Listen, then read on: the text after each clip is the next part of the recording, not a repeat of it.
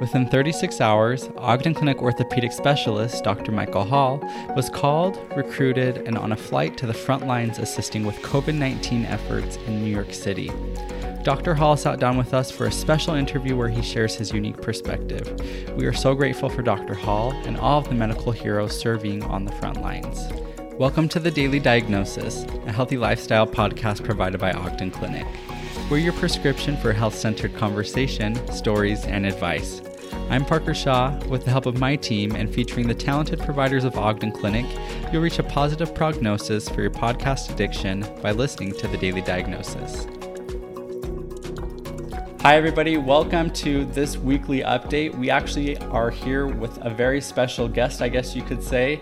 This is one of our orthopedic doctors for Ogden Clinic. This is Dr. Michael Hall. And I say this is a very special update because Dr. Hall is actually reporting to us live from New York City. And Dr. Hall, we're really happy to have you on the call today.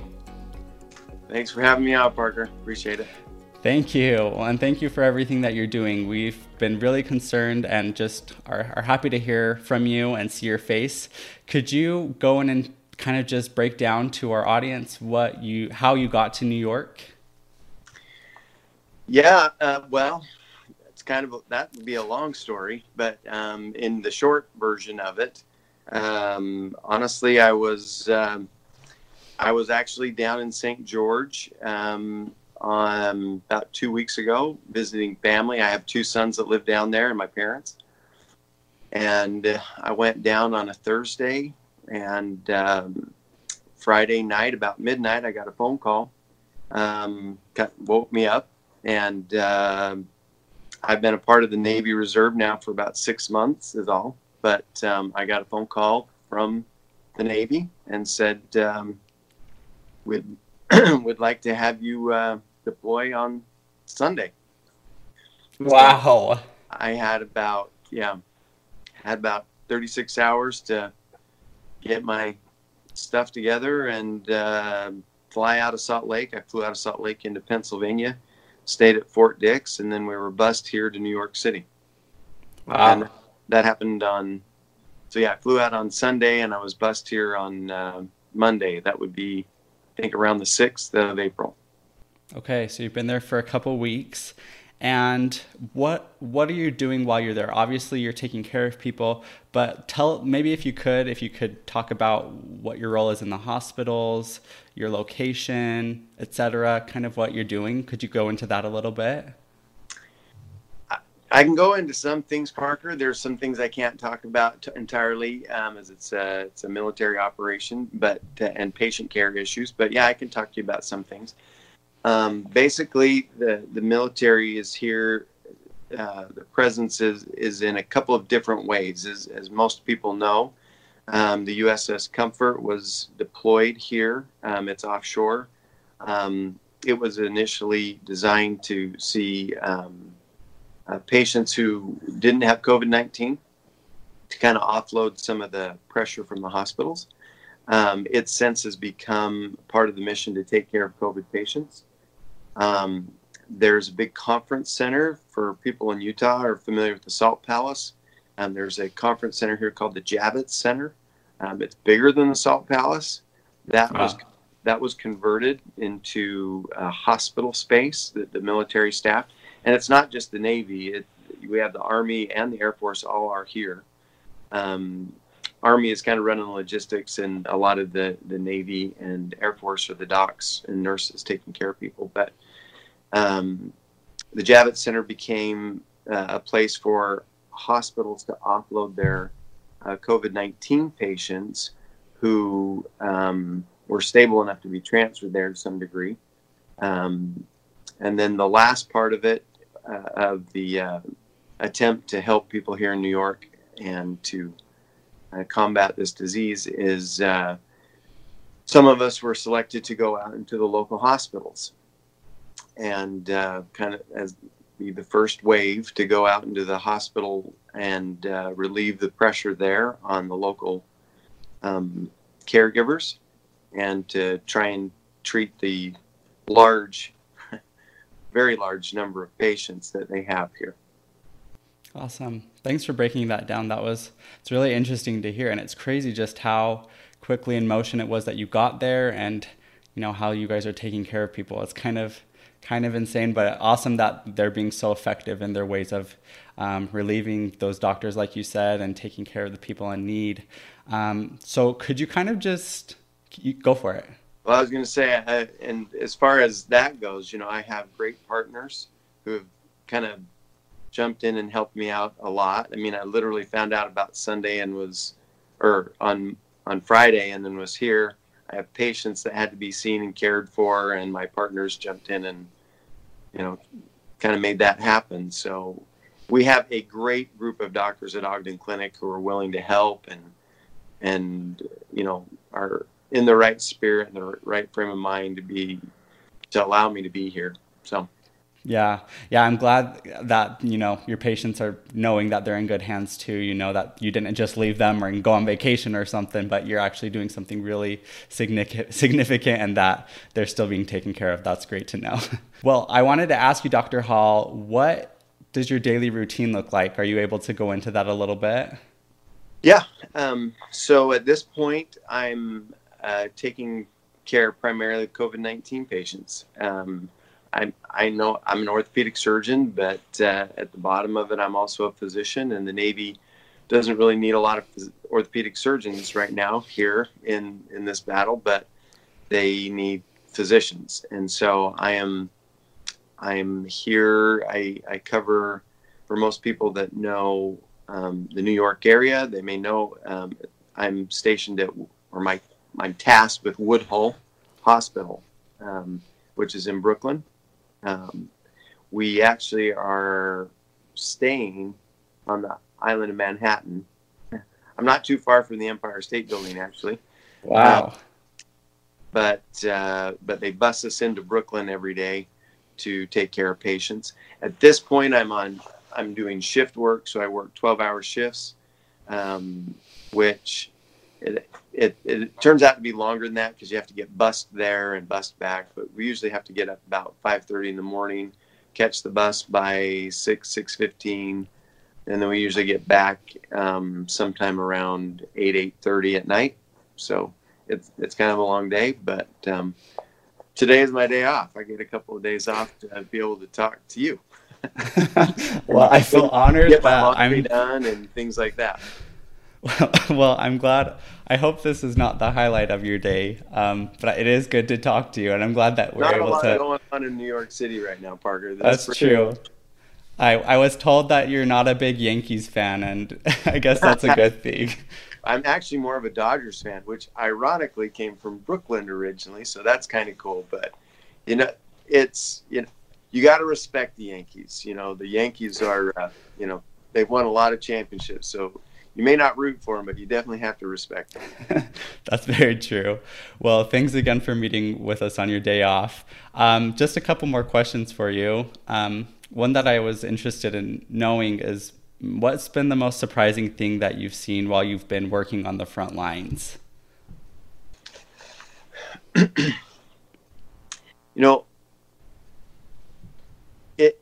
It's hard to see from Utah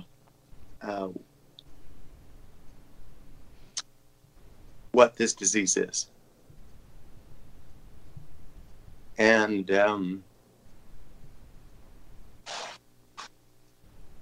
being here, it just seeing what it's doing to a lot of people is probably the biggest surprise.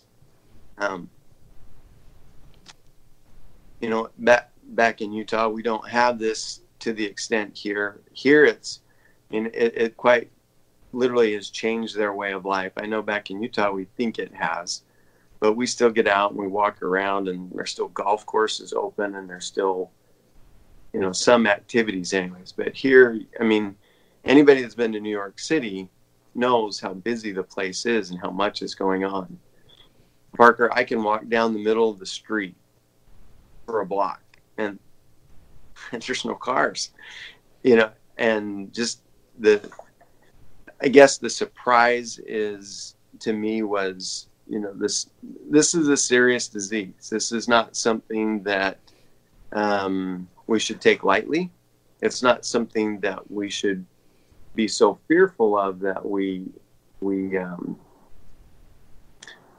can't handle it or something like that. We can handle it, but we have to be smart. We have to be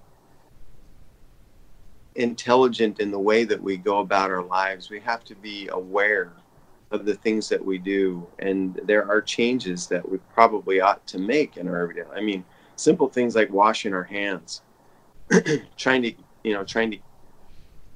that's one of the biggest things in prevention and the spread of the disease. It's just simple things: washing your hands and coughing into a sleeve, and to I don't think we're going to be a society where we walk around wearing masks all the time, but it certainly is an eye-opening moment to be here, to see the severity of it, to see the extent of it. And, we need to be smart about the way we do things. Yeah. Thanks for sharing that. Yeah, I think it's very hard because I feel like, Utah and New York are two very different places in geography and population. And so I'm sure it's almost like two different worlds, two different extremes. And I think, sometimes we don't realize the severity, like you mentioned. Even just, we hear on the media, and I know that it is severe and probably more severe than what we even see. So thank you for helping divulge that a little bit. I wanted to kind of move on a little bit. I know it's probably pretty taxing. You talked about your long days, and I'm sure it can be discouraging sometimes working on the front lines, but what are some things that give you hope as a provider of care for these people?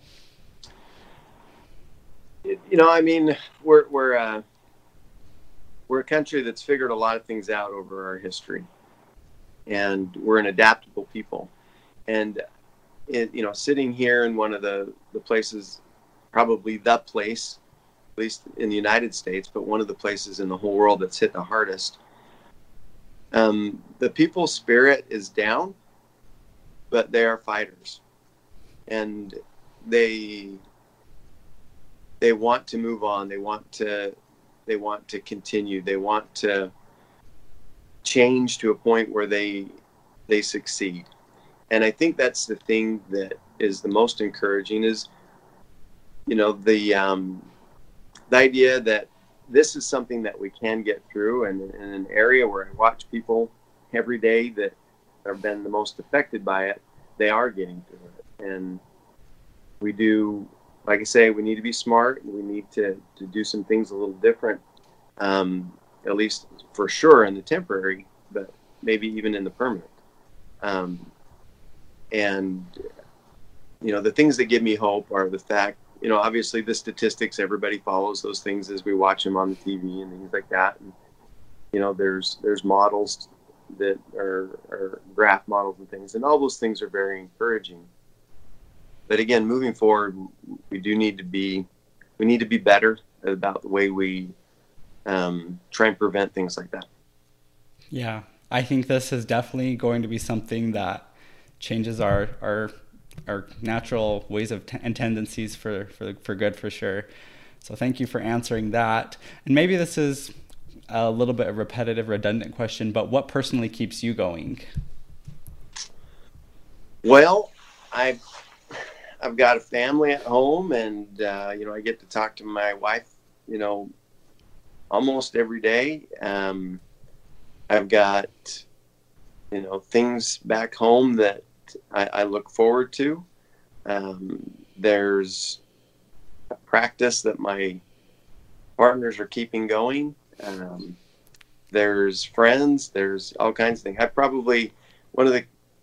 don't get to respond as much as I would like to, because a lot of times I can't take my phone with me into the unit, the ICUs that I'm in, just because I don't want to get contaminated, But Right. Every time I go to my phone, I get like there's 20 or 30 texts on there, all from people from home, either from the hospital or friends. Dr. Jordan just sent, while we were talking, there was a little thing that popped up on my screen. Dr. Jordan just sent me a video of him wearing my X-ray lead at the hospital right now. So just little things like that are precious, when there's certainly acts of kindness, and that's what keeps you going. I love that. Thanks for sharing that. Well, we talked about how we know New York City is in a very serious situation and difficult position with COVID-19, especially when compared to Utah. But what advice would you give to Utahns to inspire and encourage us to stay at home and avoid a similar situation? Well, like you said, Parker, Utah and New York City are very different. Not that there's anything wrong with either one, but they're vastly different.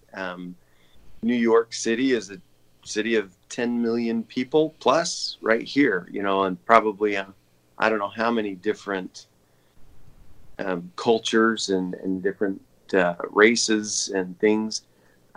It's a city where people are, living on top of each other. There's, high rises and apartment buildings with thousands of people living in them, and it only takes one sneeze on an elevator to contaminate the elevator, right? People here, a lot of people don't even have cars. They travel by taxi and by buses and by subway. It only takes one person to sneeze and contaminate. So, we are different in Utah. We all have cars, and we all live in individual homes, and there's usually not two or three generations living in a small home. So because of that difference, like I say, I don't think we're going to have nearly what they have here. This is sort of a perfect storm here for this kind of a thing. But I don't know if that answered your original question or not, but it is something that what we can learn, though, are from those kinds of things. Again, when we need to take personal responsibility for taking care of other people. If you have a cold, don't go to work. And I'm probably one of the biggest culprits. I mean, I'm trained. I don't miss work, right? It doesn't matter. I have patients. I got to take care of people, things like that. When you're sick, probably shouldn't go to work. Right. When you got to sneeze, you got to cough, use a tissue, use cover up. We just need to be, again, smarter about the way we do things. And that's the way these kind of things are spread. And as we do that and we wash our hands, I think we're gonna be better for it. Whether it's the flu, whether it's this COVID-19 or something in the future. But these kinds of things is what's going to prevent problems in the future. Perfect. Well, thank you so much for sharing that, and thank you for taking some time on your day off to meet with us. I really appreciate, you taking the time to set it up, and also just for our listeners and viewers that have tuned in, Dr. Hall also sent us some behind the scenes, I guess you could say, of him putting on his personal protective equipment, which is pretty awesome. So we'll share those as well. But we just really want to thank you, Dr. Hall, and all of the people working on the front lines that are helping take care of people and just really helping nip this thing in the bud so that we can move forward and get on to our better but return to normalized lives, hopefully. We really just want to say thank you from Ogden Clinic, and I know the community has all just been rallying around those frontlines workers that are really just working hard to get this resolved. So thank you so much. Oh, you bet. You're welcome. Well, is there anything else you'd like to add before we finish up today? I'll just, can hardly wait to get home, but I'm glad I'm here. This is why I joined the Navy, is to be able to help people and to be able to, do good things, pay it forward a little bit to the country that makes it all possible for us to have what we have and the freedoms that we have. So I'm here because I want to be here and I want to help. I do want to come home and enjoy the beauties of Utah again soon, but when the mission's done. Perfect. Well, we can't wait for you to come back as well, and we hope that it's sooner rather than later. So thank you so much, Dr. Hall. You're welcome. Thanks for tuning into this week's episode of The Daily Diagnosis. We're so happy that you joined us today. If you would like to find more information about Ogden Clinic, our providers, or locations, visit us at ogdenclinic.com. If you're listening today from Apple Podcast app, make sure you leave us a review or subscribe so you can receive more information about the different episodes that we post. We love getting feedback from our audience, so those reviews are priceless to us. If you also would like to shout us out on social media, our Instagram handle is at Ogden Clinic. You can also send us a DM if there's a topic that you would like our providers to cover, and we really look forward to hearing from you. We post episodes weekly, so tune in next week, and we can't wait to be with you again. Have a great week.